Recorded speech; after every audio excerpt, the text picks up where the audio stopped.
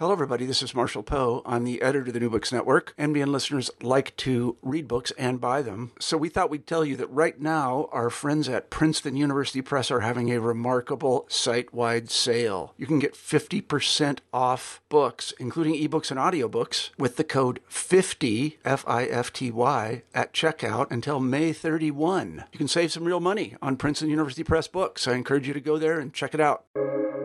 Welcome to the New Books Network. Hello, everyone, and welcome back to New Books in African American Studies, a podcast channel on the New Books Network.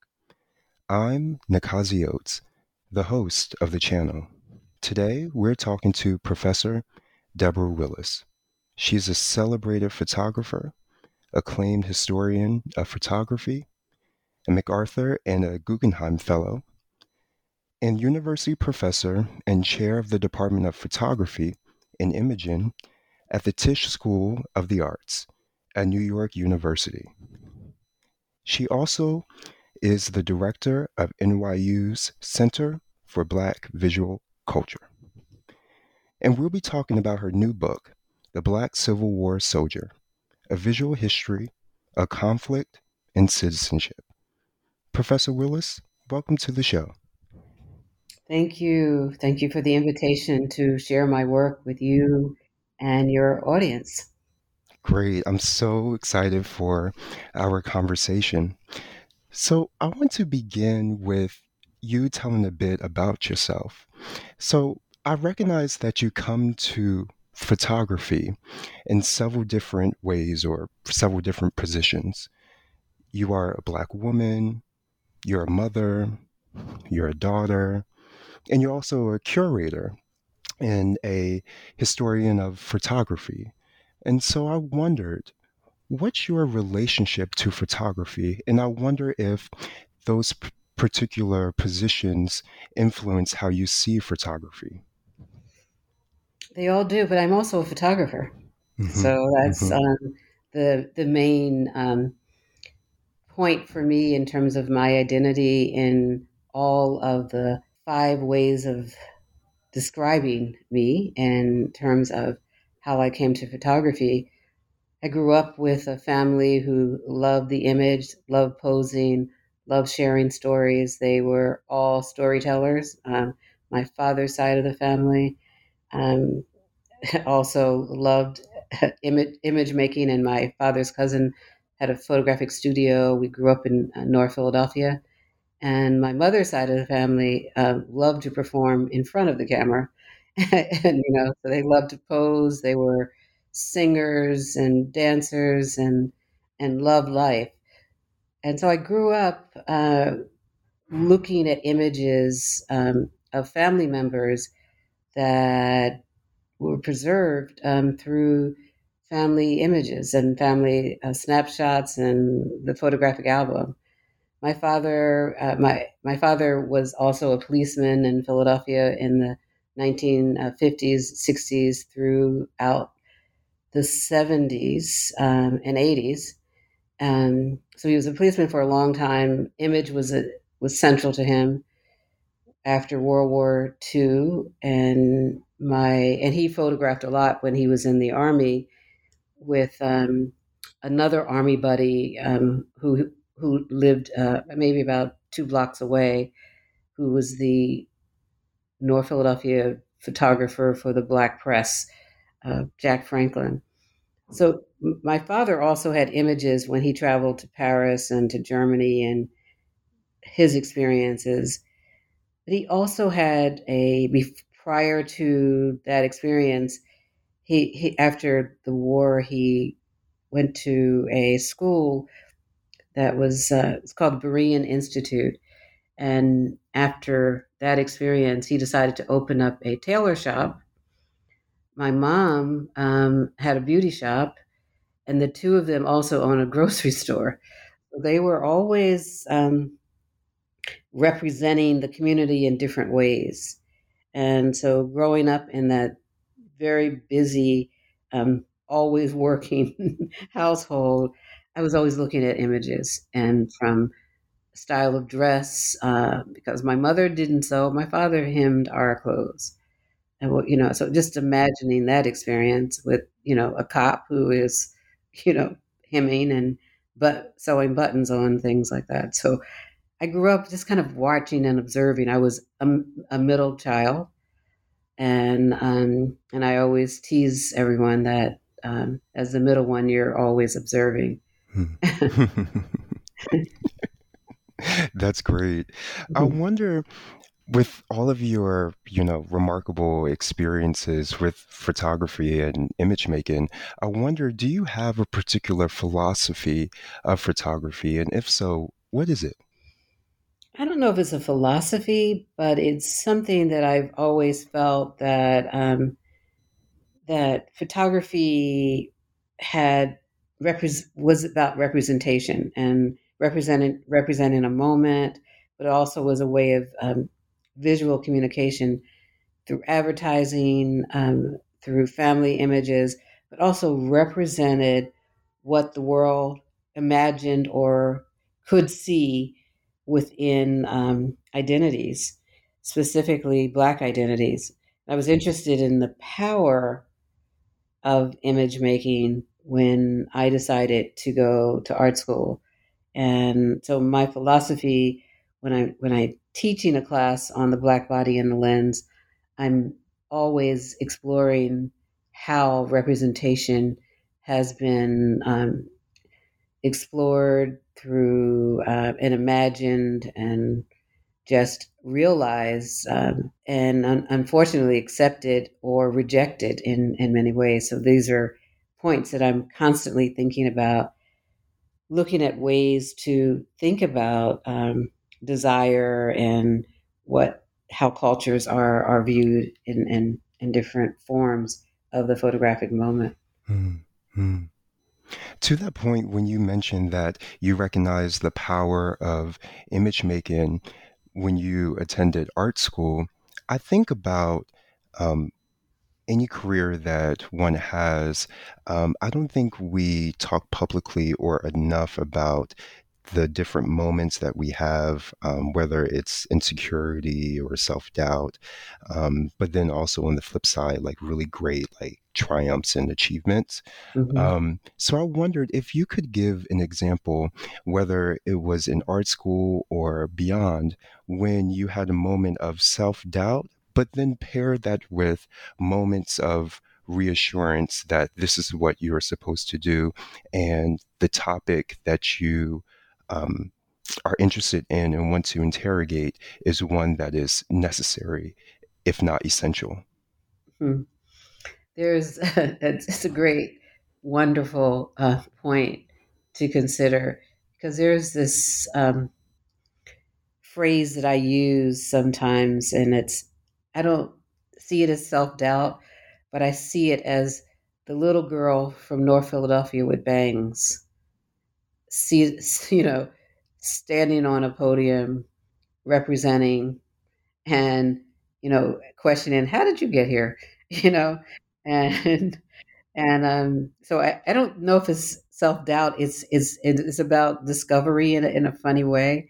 Um, I have a friend who teaches in in psychology in DC, and I said to him, I said, sometimes I think about that little girl from North Philly with the bangs. And he said, sometimes you need to leave her at home, when you when you want to move forward on something, because she is always asking you, how did you get up here?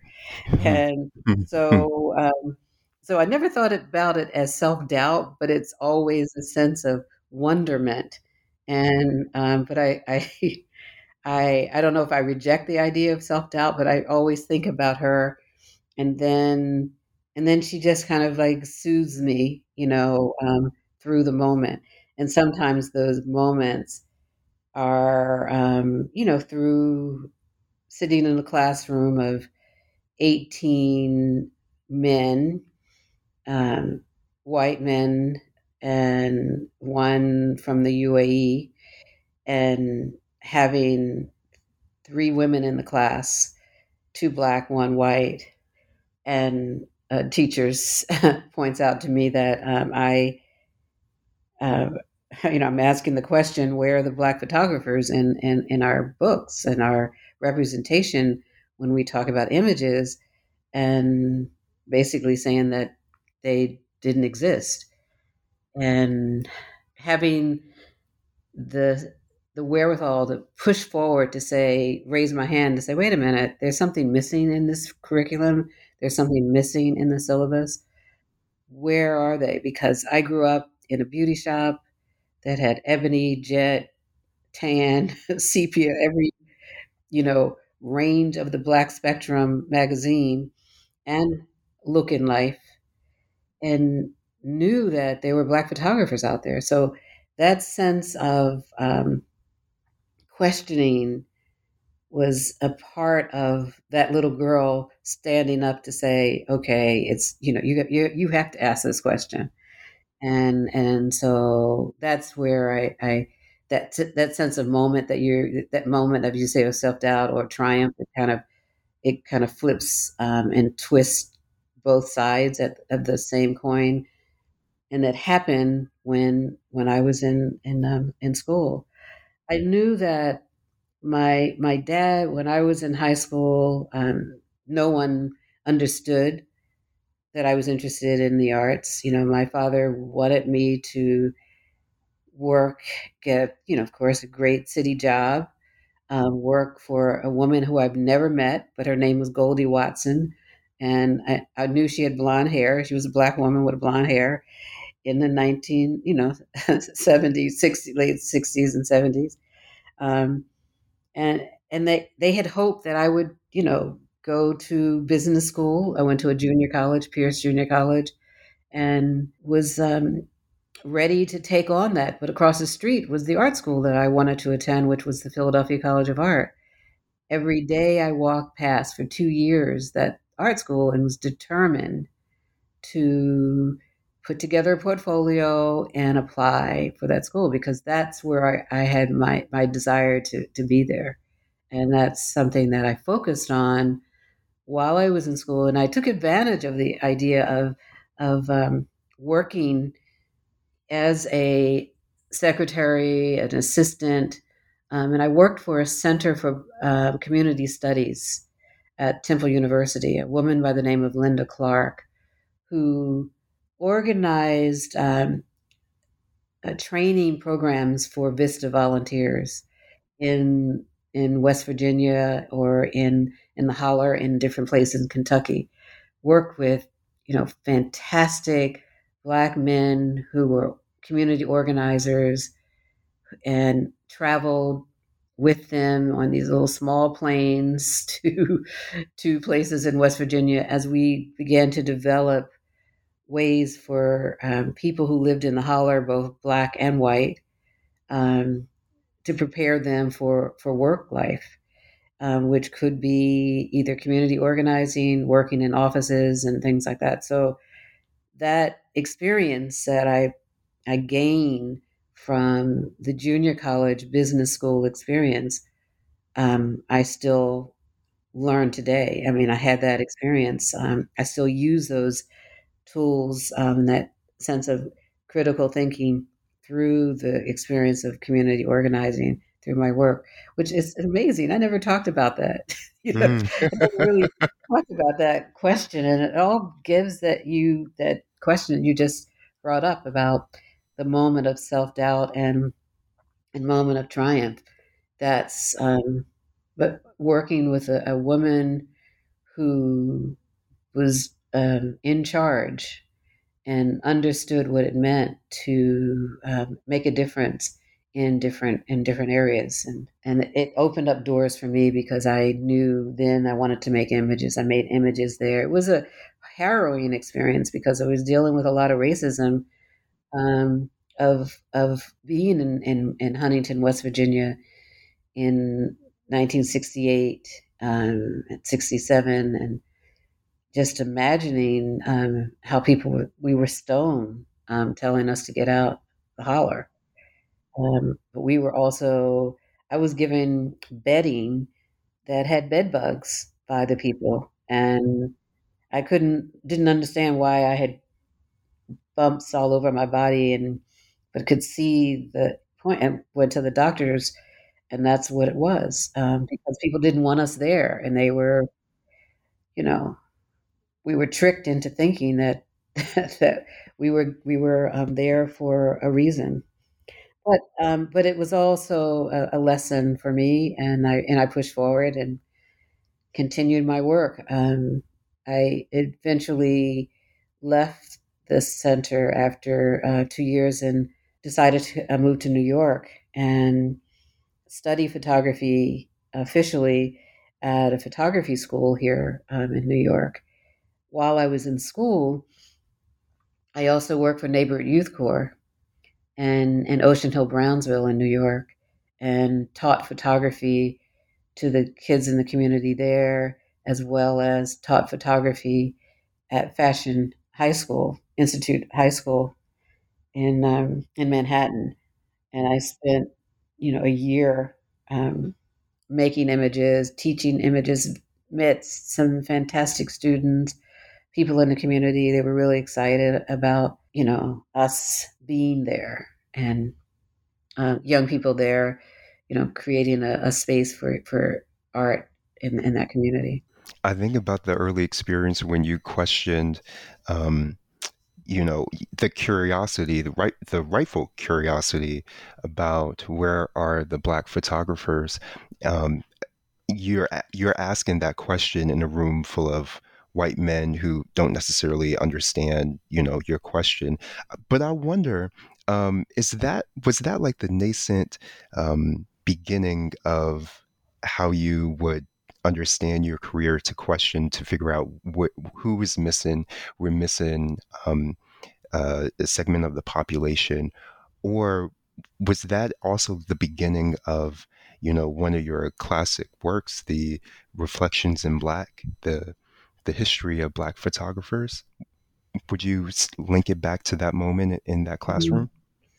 I'd link it back to that moment in the classroom. I continue to, and had a pushback from that, but I had two women professors, white women professors, who one I asked if I could just do an independent study um, with her to create a work and look and identify Black photographers' names.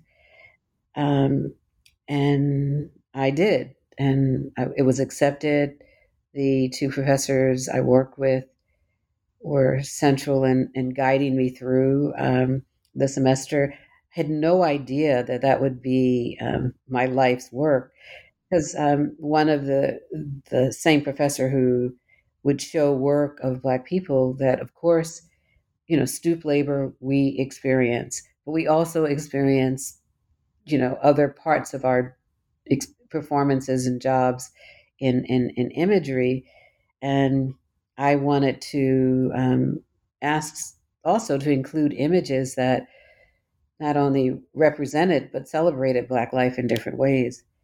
And but he's the one who said to me that, why am I there? Because why was I there? Because all I was going to do is get pregnant and have a baby, and a good man could have been in this classroom. So I was taking up a good man's seat. And I recall that moment of, you know, total, the heat right around my neck. I can imagine what I probably looked like, but just to feel the sense of that his entitlement to say that he was denying my sense of being a woman, my bodily experience of being a woman, that put to shame me to also have a desire, if I wanted to have children at a young age, then that it was either get a job or be a photographer or not have children. So basically, he was shaming me as a woman in a public space of men who all just turned around and looked at me like, yeah, there could have been 19 men in this classroom as opposed to 18, and you took up his space. And I remember, and I mean, the power that he had over me at that point where I was silenced. And when I graduated, exactly what happened, I got pregnant that year. Um, and and then in terms of the sense of self doubt, that that is something that that's the power that people could have, one could have over someone who could just deny them their sense of space and and just the sense of character of purpose when I wanted to become a photographer. So of course I didn't want to go to Philadelphia. I was pregnant. I'm like, wait a minute. After 3 months, I said, wait, what am I doing? How can I let this man stop me from visiting family, being seen pregnant? And so I was back and forth with. I had to laugh and throw it off and make photographs of my pregnant belly and use that. Since then, I've met women and I made photographs. I exhibited the photographs, and I've met women who told me the same story. I met husbands who shared with me, I wish my wife was here to listen to you talk about that photograph, specifically because my wife, same thing happened to her. That male professors and sometimes women professors said the exact same thing, that, you have to make a choice. I met a woman who 2 years ago, never forget, she was 80 years old, and she said she was told the same thing. And she didn't go back to making art. She didn't make art again until she was in her late 60s. And that, and just the fact that this could happen to so many people, women from all walks of life in terms of opportunities that they could have had as artists. So that happened, and connecting that, I went to grad school. It's the exact same experience at Pratt, which was another place I always wanted to go to for grad school. And once I graduated from Pratt, well, back up for a second. When I started the research of going into the stacks and libraries at Temple and in Philadelphia and at my own the local libraries in Philly, I found Black photographers through city directories and looking at the Black press where they advertise. I saw images, and I collected names of about 300 names just by sitting on the floor in the stacks and having an opportunity to. I was not a traditional researcher, so I just didn't know how to use the card catalog. So I just turned the pages, and as a result, I found unusual names. I found names, and I went to the Schomburg Center in 1974. I wrote to Gordon Parks and Moneta Sleet and photographers who were Morgan and Marvin Smith, who they were in their 70s and 80s. I wrote to them. Gordon Parks, the first one, responded and said, Debbie, please come and visit me. Wow. I'll never forget going to his apartment at Human Plaza. Gordon Parks, who world-renowned Yes. renowned photographer, traveled the world. He's calling me Debbie. Wow. Come and visit me, and having that opportunity, it in the 70s, and going to the Schomburg and meeting the librarians there who said that they helped me find the photographs, but the photographs weren't identified by photographers. So I had to go through numbers of photographs. And the last year I was at Pratt, I had the never walked down this corridor on the West Campus ever, but something guided me to that corridor, which had a post up there for a position as a photographic specialist at the New York Public Library, Schomburg Center. And I put, that's my job. So I applied for it, applied for two jobs, one for teaching at Bucks County Community College, which was idyllic. you know, I wanted to be a photographer, and it was $11,000, and the job at Schomburg was 10.8, and I applied for both, got both of them, you know, offered the job for both of them, and then I, of course, took the Schomburg position. And a man by the name of Richard Newman, who worked for Garland Publishing at the time, I call him my publishing angel. He called me up, didn't know me, and said, "How would you like to do a book on Black photographers?"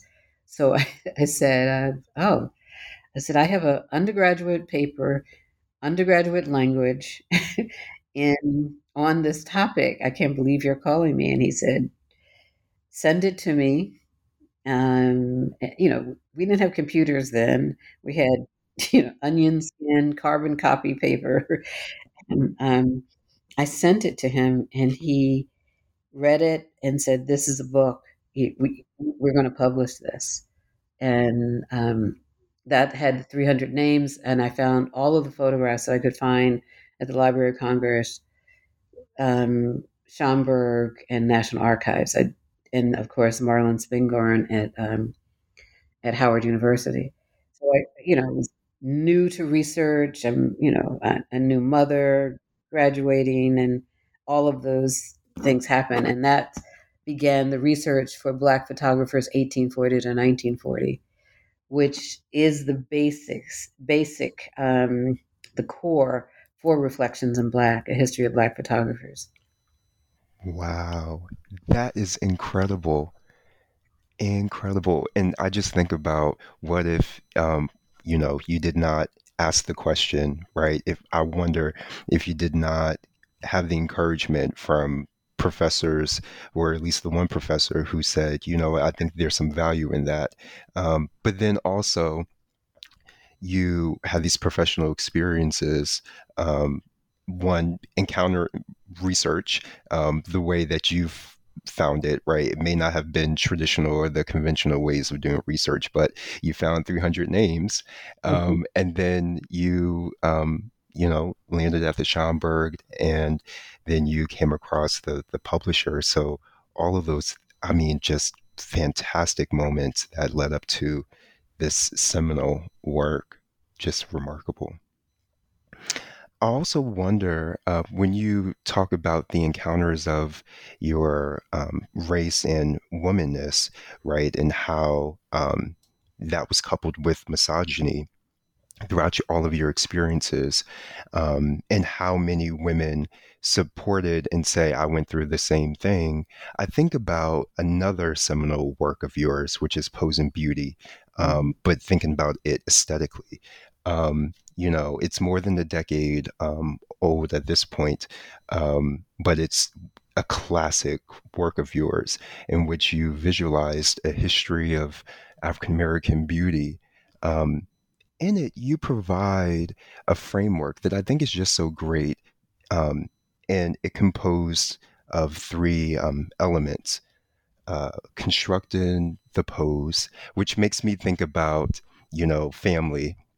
When you Mm-hmm. spoke about how they love the image and love posing. Um, the second one is the body and the image.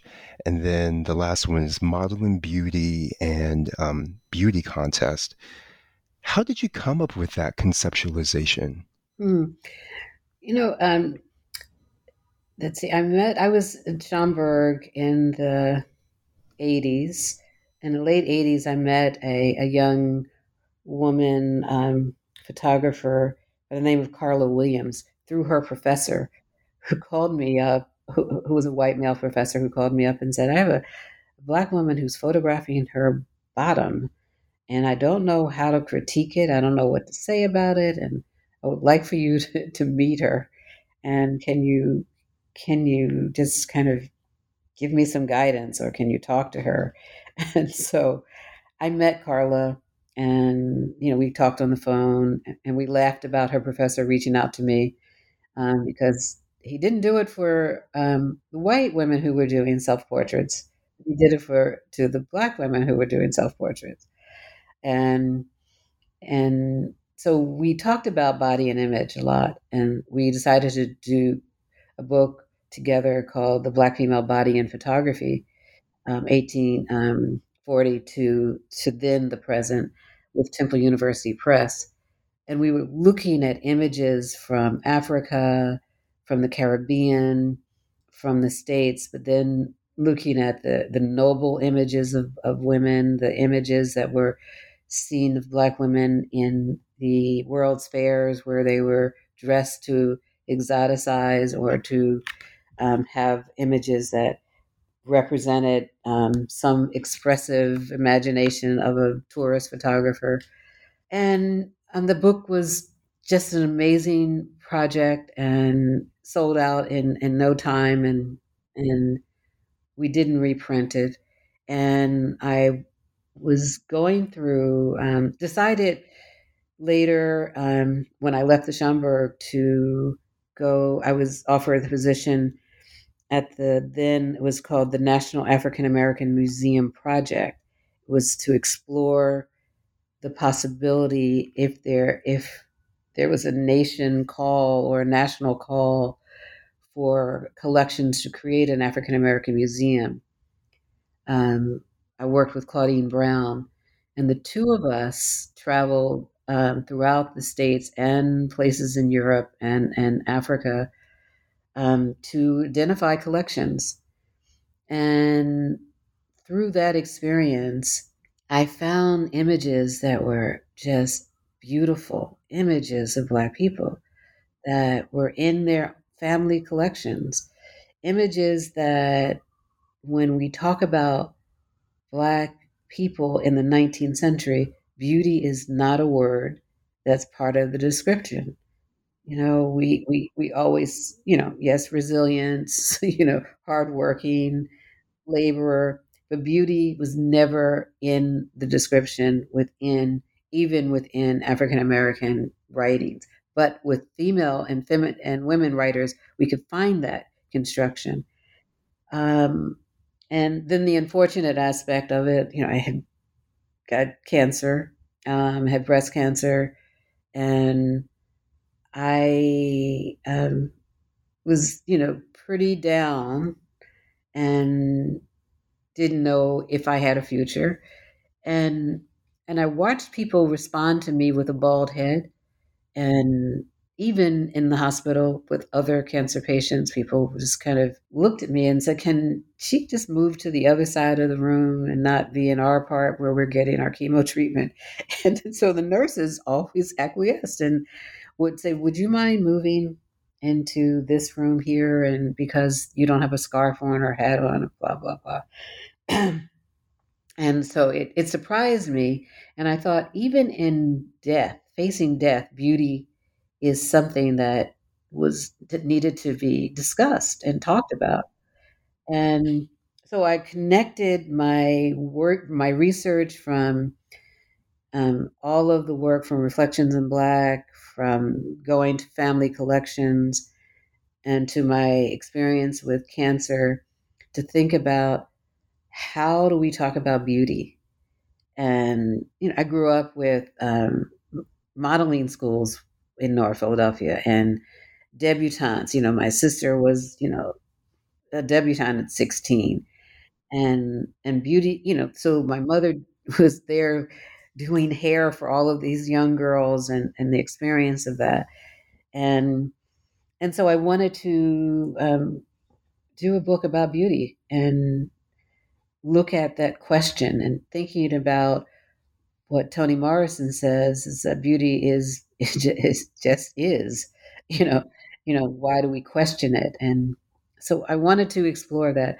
Thought about Ida B. Wells, where people looked at her, said that that she's beautiful, but she needs to stop working as an activist.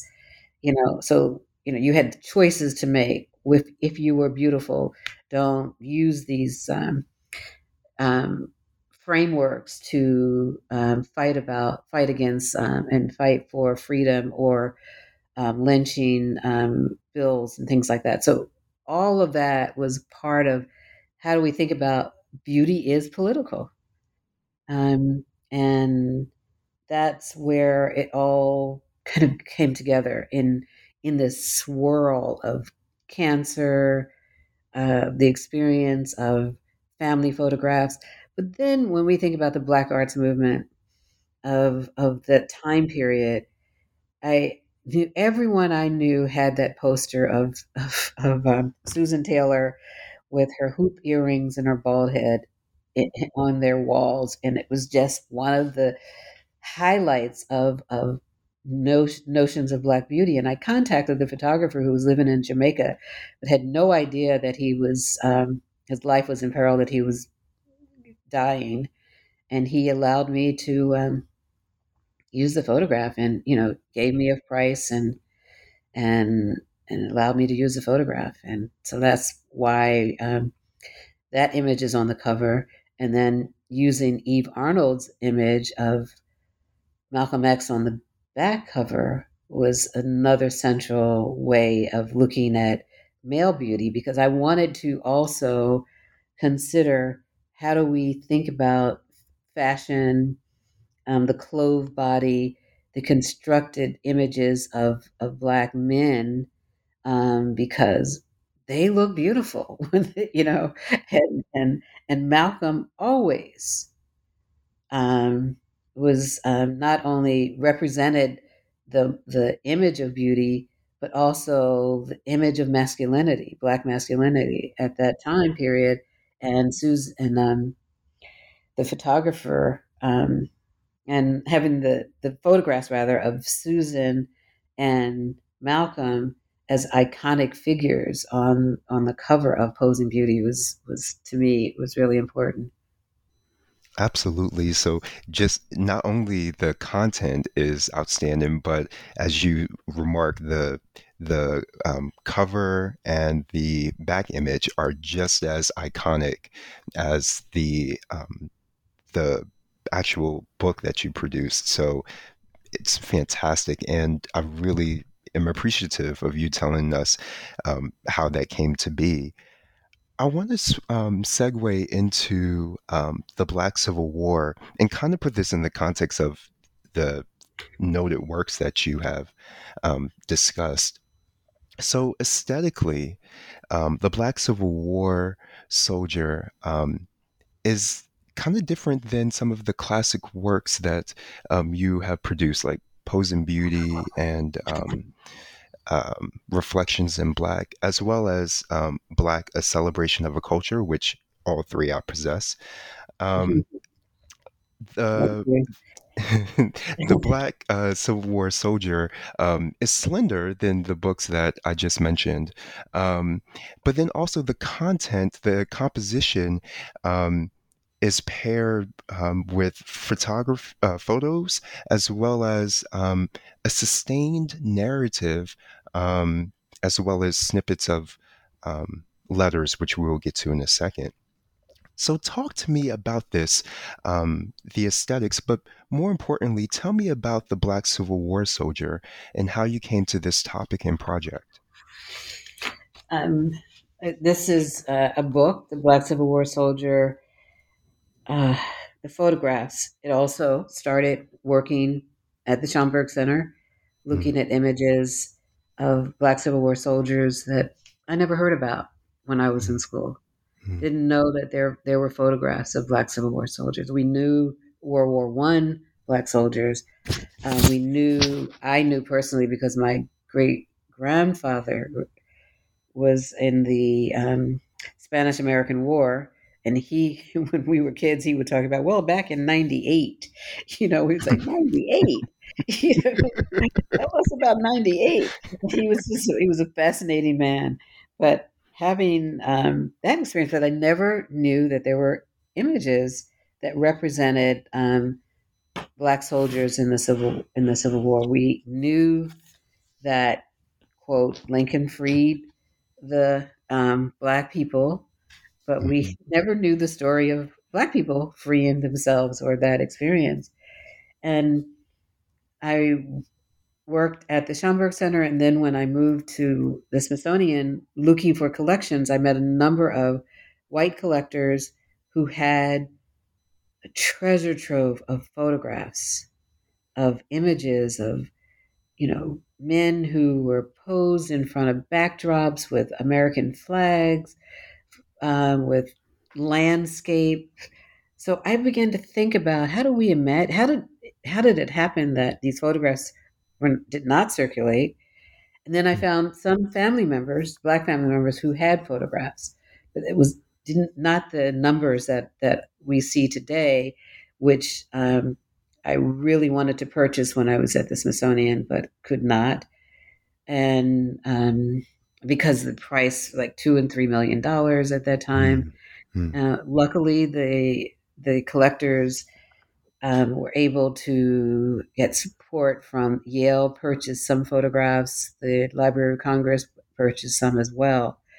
And so they are now in public collections, but at that time they were not. But my father he loved history. And we used to go to Gettysburg. He was from Virginia, so we knew Fredericksburg. He lived in that area of Orange County, so I knew Civil War history through my father's interest in travel, and he was an avid traveler and a tourist, and we visited a lot of places, a lot of sites. We have photographs from only from the Valley Forge years of the American Revolution and so it was just fascinating for me to see these images that didn't circulate. Once I had an opportunity to think about these images, and I wrote an essay that unfortunately was denied the publication because one of the editors disagreed with my account of the description of this experience. So one of the things that and they said, well, if you change this part of the essay, we'll publish it. And no, I'm not going to do that. And, I gave a fantastic talk about it. People were interested in it. But this editor he disagreed with my, as I talked about the war and the experience of these soldiers, but I'm reading and I found the information that I discovered in the oral history slave narratives from the WPA period. I found Black newspapers and abolitionist newspapers where they were soldiers wrote letters and published them and sent them as if they're diary accounts of their experiences in South Carolina, and sending it to newspapers in Boston and Connecticut and New York about their experience in the war. So it didn't happen. The person decided, nope, we're not publishing it. And the institution went along with the editor. And so of course that was disappointing for me. But, it's happened before when I wrote about James Van Der Zee, and a director said I was overinflating James Van Der Zee's contribution to the history of photography, and I couldn't. How dare I compare him to some of the early photographers of the pictorialist period? So I've saved all of those comments that one day I will say that it's disheartening, and that people who control the publishing experience will decide that nope, we're not going to publish this. I gave a talk. I was invited to give a talk at the British Irish American Studies Association in Belfast, in I think about 5 years ago. And the person who invited me was Celeste Fournier, who also worked on the book on Frederick Douglass and the photographs of Frederick Douglass. And I presented the paper there and told the people that I was really happy, the audience there, that I was really happy to be there and to share my research. And this was an opportunity to explore this story of letter writing, because we were told that Black people couldn't read or write. here were evidence of letter writing. Even if they were written by a scribe, there were people who were available to tell their story.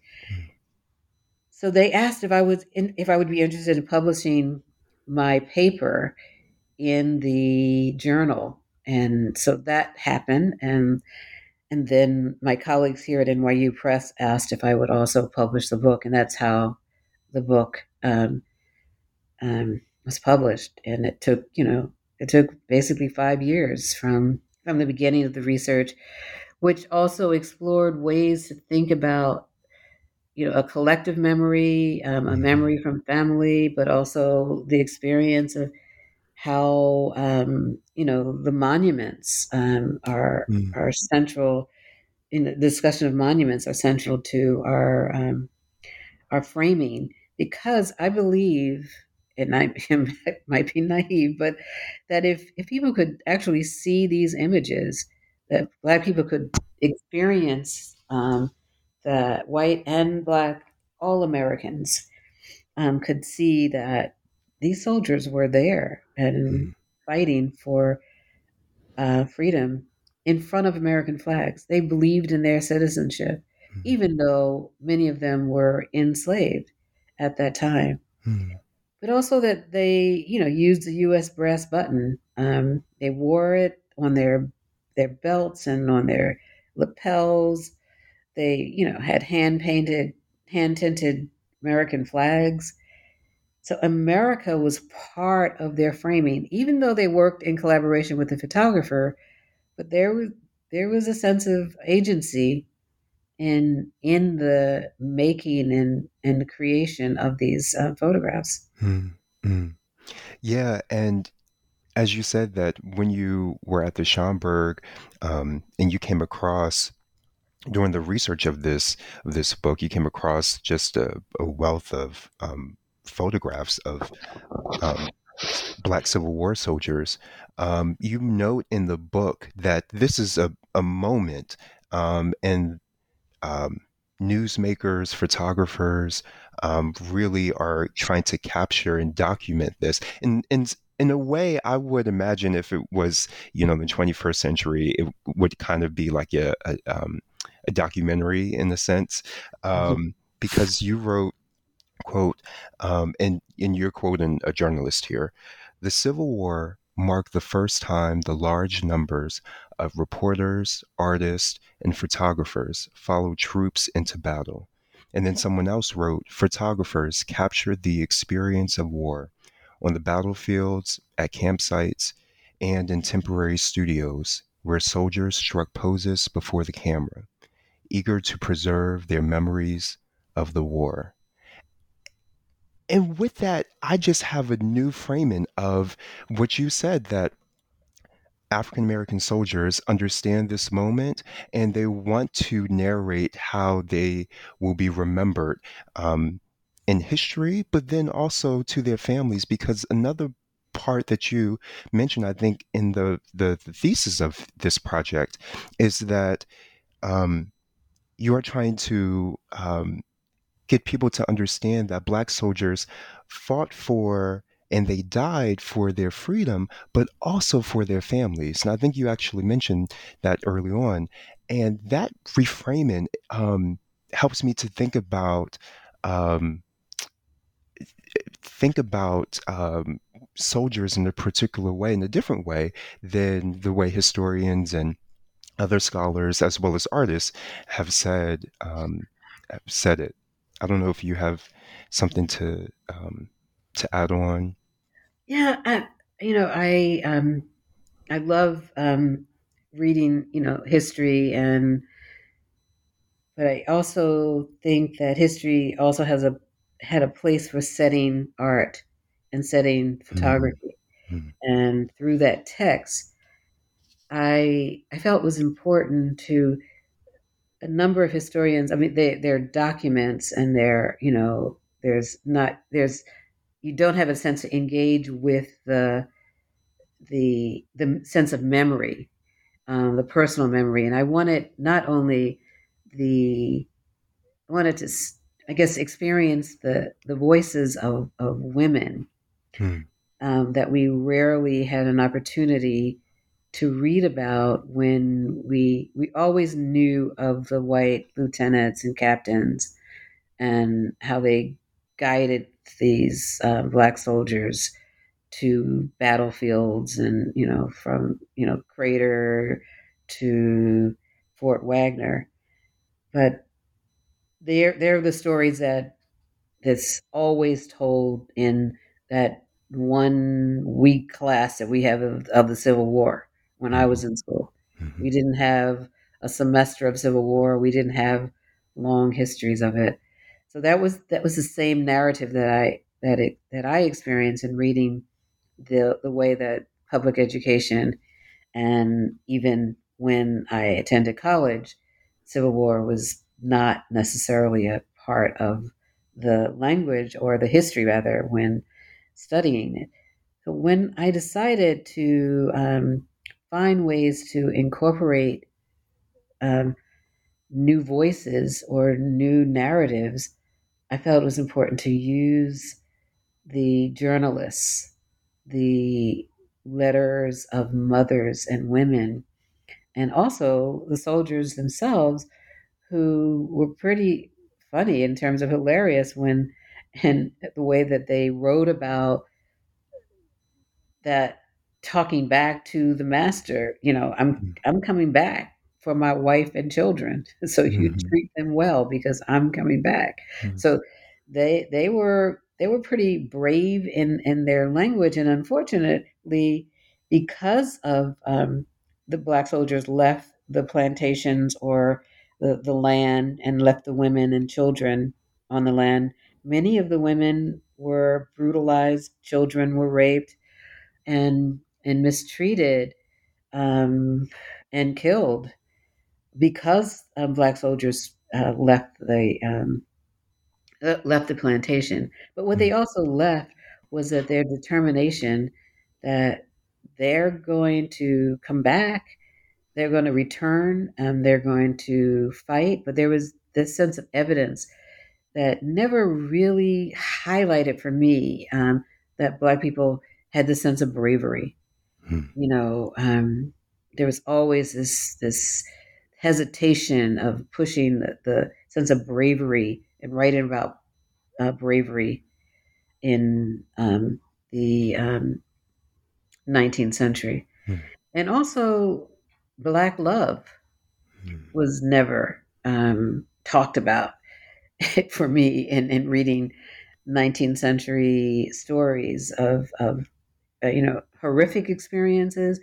But when the men and women exchanged letters, or when the men wrote back to their masters or their mistresses, they would say, "I'm coming back," and that's an expression of love. Mhm. That their commitment to their families, having the opportunity to have their photographs made with their family members, also was a sense of weaving a new way of realizing the importance of family in portrait making of black soldiers. Mhm. So all of that was amazed me, opened up new narratives for me, and gave me an opportunity to rethink this story. But also, I was in Pittsburgh um, some years ago, giving a talk, and there was a postdoc historian there, and he mentioned to me about the using the pension records in the National Archives, which I never Mhm. used, never thought about using, never. Why would I go to the pension record? And I thought about, oh yeah, I can look at my great great grandfather, but then he introduced me to the Brewsters, where a woman who fought for her um, father's her husband's pension for a number of years, and denied each time to prove that he was a soldier. She sent his photograph. She described where he was injured and described his injuries and where he lived, Mhm. all of that, but denied his pension. And at the same time, I was reading. It was the 75th anniversary of Gone with the Wind, and I grew up looking at Gone with the Wind with my family, crying and all that stuff, but not really knowing what the story was about, and not realizing, well, wait a minute, let's look at this. So I decided to, while researching this book, is to look and teach the class Gone with the Wind, and I was invited to the 75th anniversary of the Gone with the Wind conference at UT Austin, and gave a talk. I looked at the images, but it was fascinating for me. And reading Hattie McDaniel's biography, where her father also fought in the Civil War, and she also fought for his pension for 13 years and never received it. Photograph of him where he was injured in Tennessee, his experience similar to the Brewsters, but denied the pension. And then her experience of feeling that she needed to have that role because it was central to her own personal history. But the making of the Gone with the Wind, I noticed quilts that were made by Black people, that Hattie McDaniel's also, in terms of wearing earrings and lipstick and different ways of reading Hattie's role, really helped me guided me through this book as well. As how do we see women not as the person who helped Scarlett, O'Hara, but the person who really maintained the land, and reminding me of the musicians in the film. If you ever have to teach it, just look at the Black musicians who are playing the classical music at the waltz, which never noticed them before, and until I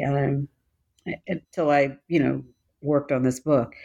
But also just those classic moments of how do we read that experience. And so it was important for me to think about Black male identity through portrait making, but through writing, and think about women and mothers, feisty mothers writing to Abraham Lincoln, but then the discovery of Black surgeons. How would I know that there are Black surgeons? I did not know until a researcher, a curator at the NIH, Jill Newmark, had an exhibition that included the Civil War in medicine, and that was another experience for me as well. Yeah, it's in your book you mentioned that you employed a new method where you coupled unidentified soldiers posing in uniforms with freed bondswomen, or bondwomen dressed fashionably, and while they're dressed in their work garments. So I just think that that's just a wonderful practice. And do you see this as a practice of Black love, or how are you thinking about this particular methodology, the way that I read it? Mm-hmm. I see it, also recognizing the craft of Black women in dress, that we are now seeing the dressed body. We've always seen the tattered clothes of Black women, but we also think about cotton as the commodity in South Carolina during that time, and how it was distributed to Europe and other places. But seeing that these women, who some were making the clothes, some were knitting um, the socks, but to know that they were all working in collaboration to represent a visual sense. Even they understood photography as well. It's not like photography was foreign to them, because I'm sure that they saw photographs in the homes that they worked in, lived in. But the photographers also, there were days that white photographers opened up doors for Black citizens, free and bond, to be photographed. So when I'm thinking about citizens, I'm thinking about the residents of the city. Mm-hmm. The white photographers one white photographer in Mississippi described that he was chased out of town because he opened up the studio to Blacks at the hour before whites could enter. So understanding the importance of what photographs meant was not a foreign experience for people who were enslaved, who were posed, because we know of the Agassiz images of the and the J.T. Zealy images of the Black people who were seen as objects. And this is an opportunity with this book. I wanted to explore the dressed body. Mm-hmm. You also wrote here that in addition to public demand for images of battlefields and newsmakers, photographers profited from the immense market for individual portraits of servicemen. The great demand for portraits was a natural consequence of the departure of hundreds of thousands of young men for the uncertainties of war. Soldiers routinely exchanged portraits with their loved ones before they left for war and then transmitted later images by mail. With the death and unignorable reality, many soldiers sat repeatedly for portraits in order to ensure the longevity of at least their image and their memory. And then I think about, as you talk about the dress body, I think about the work that the uniform is doing for soldiers. So I wonder, and not just for the viewer and not just for you as the researcher, but other people, African Americans and presumably white people, was struck by the uniforms. So could you talk about the uniforms as part of the performance of Black manhood, Black masculinity, or even the politics of Black male bravery? Mm-hmm. When, as you were describing it, I was just thinking about what it meant for them. Hmm. That, but the other unfortunate aspect of they were, of course, underpaid. Mm-hmm. They received $13, and but then $3 of that was paid for the uniform. Hmm. So Hmm. that aspect of the difficult of understanding that experience was hard for me to just imagine that the government is asking them to be a part of the war, but also underpaying. And then there were soldiers who decided they would not take the lower pay. Hmm. But having the opportunity to wear the uniform had a tremendous effect on the soldiers, and many of them wrote about what it meant to have the uniform, the hat, the belt, and it really had a sense of manhood and bravery within the framing. And then there were the different styles that were created during that time period that were central to men in the South who were part of the I'm trying to remember the title, but it'll come in a second. But the way that they posed, you could feel their the importance of dress for them, and what it meant for them, what it communicated to them in wearing the uniform. And why can't I think of that name? But it'll come in a second. Right. Mm-hmm. Yeah. I was also wondering, you as a researcher and presenting this visual history, I was talking about this particular book to one of my friends who is a PhD student as well. and um, he's also a photographer. And he said something that began to make me think about, our role, particularly for you as you craft this book.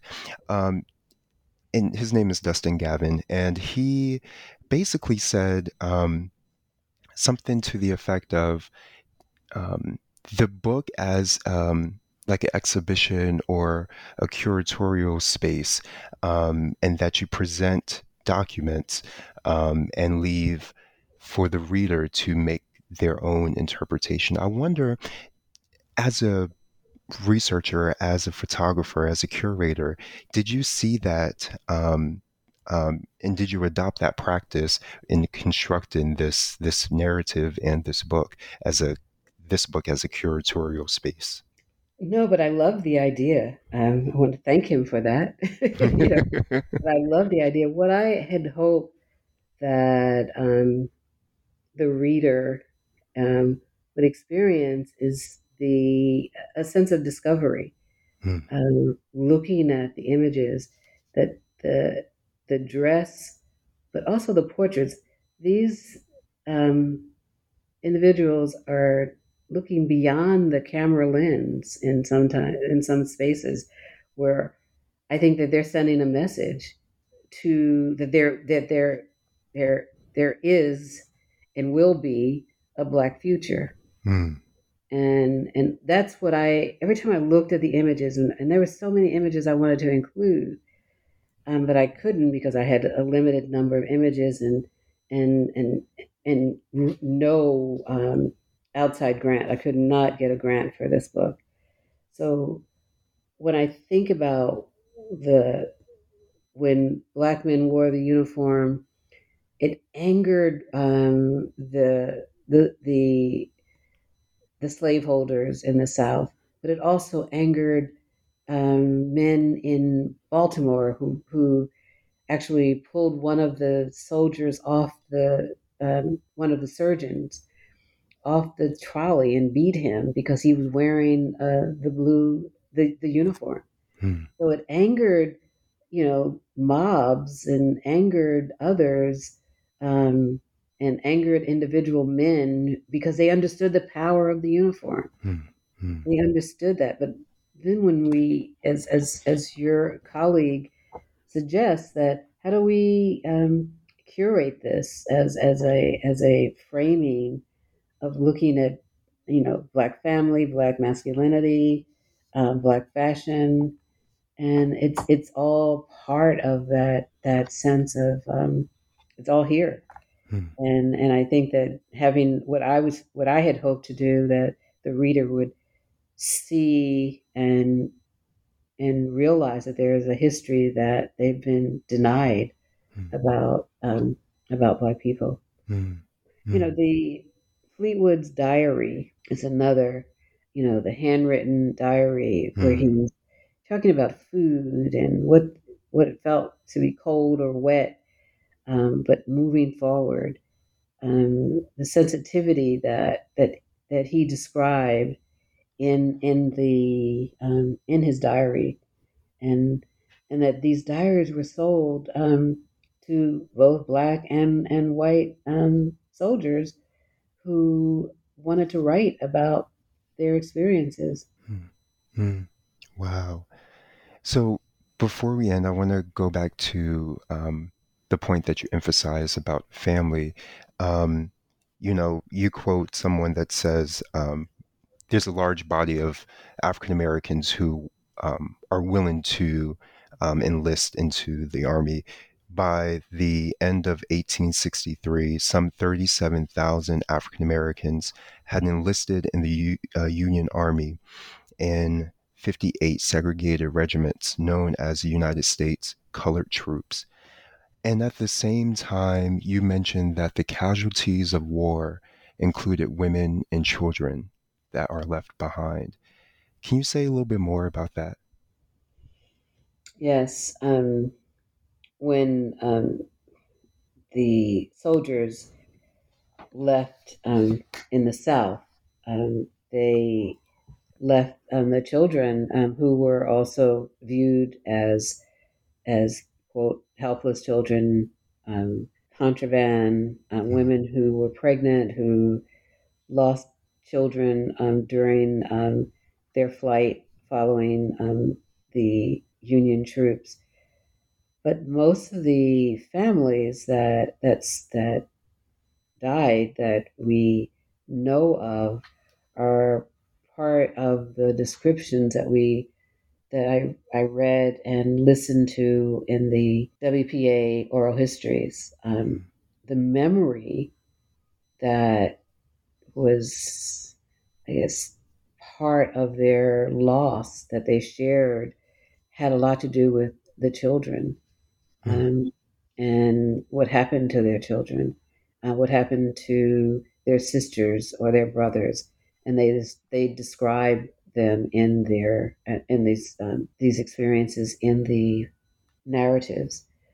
There's one woman that I loved, and it was the story of a mother who had looked for Garland White, a mother who had looked for her son for a number of years, who was sold into slavery, and she wrote to she when the Union troops. I'm sorry, I'm trying to remember all of the many stories that I wanted to share. But when the Union troops entered the city of Richmond, they there was a woman, an older woman, who asked Black Union soldiers, "Do you know where Garland White? Do you know Garland White?" And finally, someone directed the woman to Garland White, who was the chaplain of the one of the troops, and she asked him a number of questions, from "What is your name? What is your mother's name? Um, where were you sold from? What's your, the different stories, the experience?" And she knew that he was in Georgia, that he moved to Canada, that he lived in Ohio. She asked a number of questions, and then she says at the end, "This is your mother, Garland, who has searched for you for 20 years." And just to feel and imagine there were 10 direct questions that she knew the answer to. And when I think about her story, that lost her son to someone who sold her, who was purchased in the lower South, but there is a network of people who knew his whereabouts and from the entire time. And this is a woman who probably visited the city of Richmond looking every day for her son. And that experience is another, when we think about the loss, not only of the death, but also the aspect of women whose children were sold into slavery. Wow. Really remarkable and powerful. Just beautiful work that you produce, Professor Willis, the Black Civil War soldier. I want to know, before we end, are there any projects that you are working on now? It's really fascinating. A number of people have said to me that the Reflections in Black is out of print, which I was surprised. That and asked, "Are you going to reprint that? We're going to reprint it." I contacted the publisher to ask the question, and yesterday we had a long conversation about it, and so yes, we're going to reprint Reflections in Black and want to move it forward to the 21st century and to include photographers that I've encountered and others have encountered over for the past 20 years, to open up that conversation. I'm also working on a project with the National Gallery of Art, and the Black Arts Movement is an exhibition that's going to be in 2023, 24. and I'm also making my photographs. Mm. So I'm interested in photographing in Philadelphia families and photographing just recently in a show called Staying Power that's at the Village Philadelphia, Philly rather, that Monument Lab has organized. So I'm making my photographs and continuing to try to find a place to show them and excited about when curators are contacting me and the younger curators who are contacting me and saying, thank you, your work is so important and we'd love to have you in an exhibition. And just like you reached out to me, I'm indebted to your interest and your voice and your interest in exploring and addressing my work. Oh, Professor Willis, I'm indebted to you for really honing in and keying in on African American artists, photographers, as well as African American women.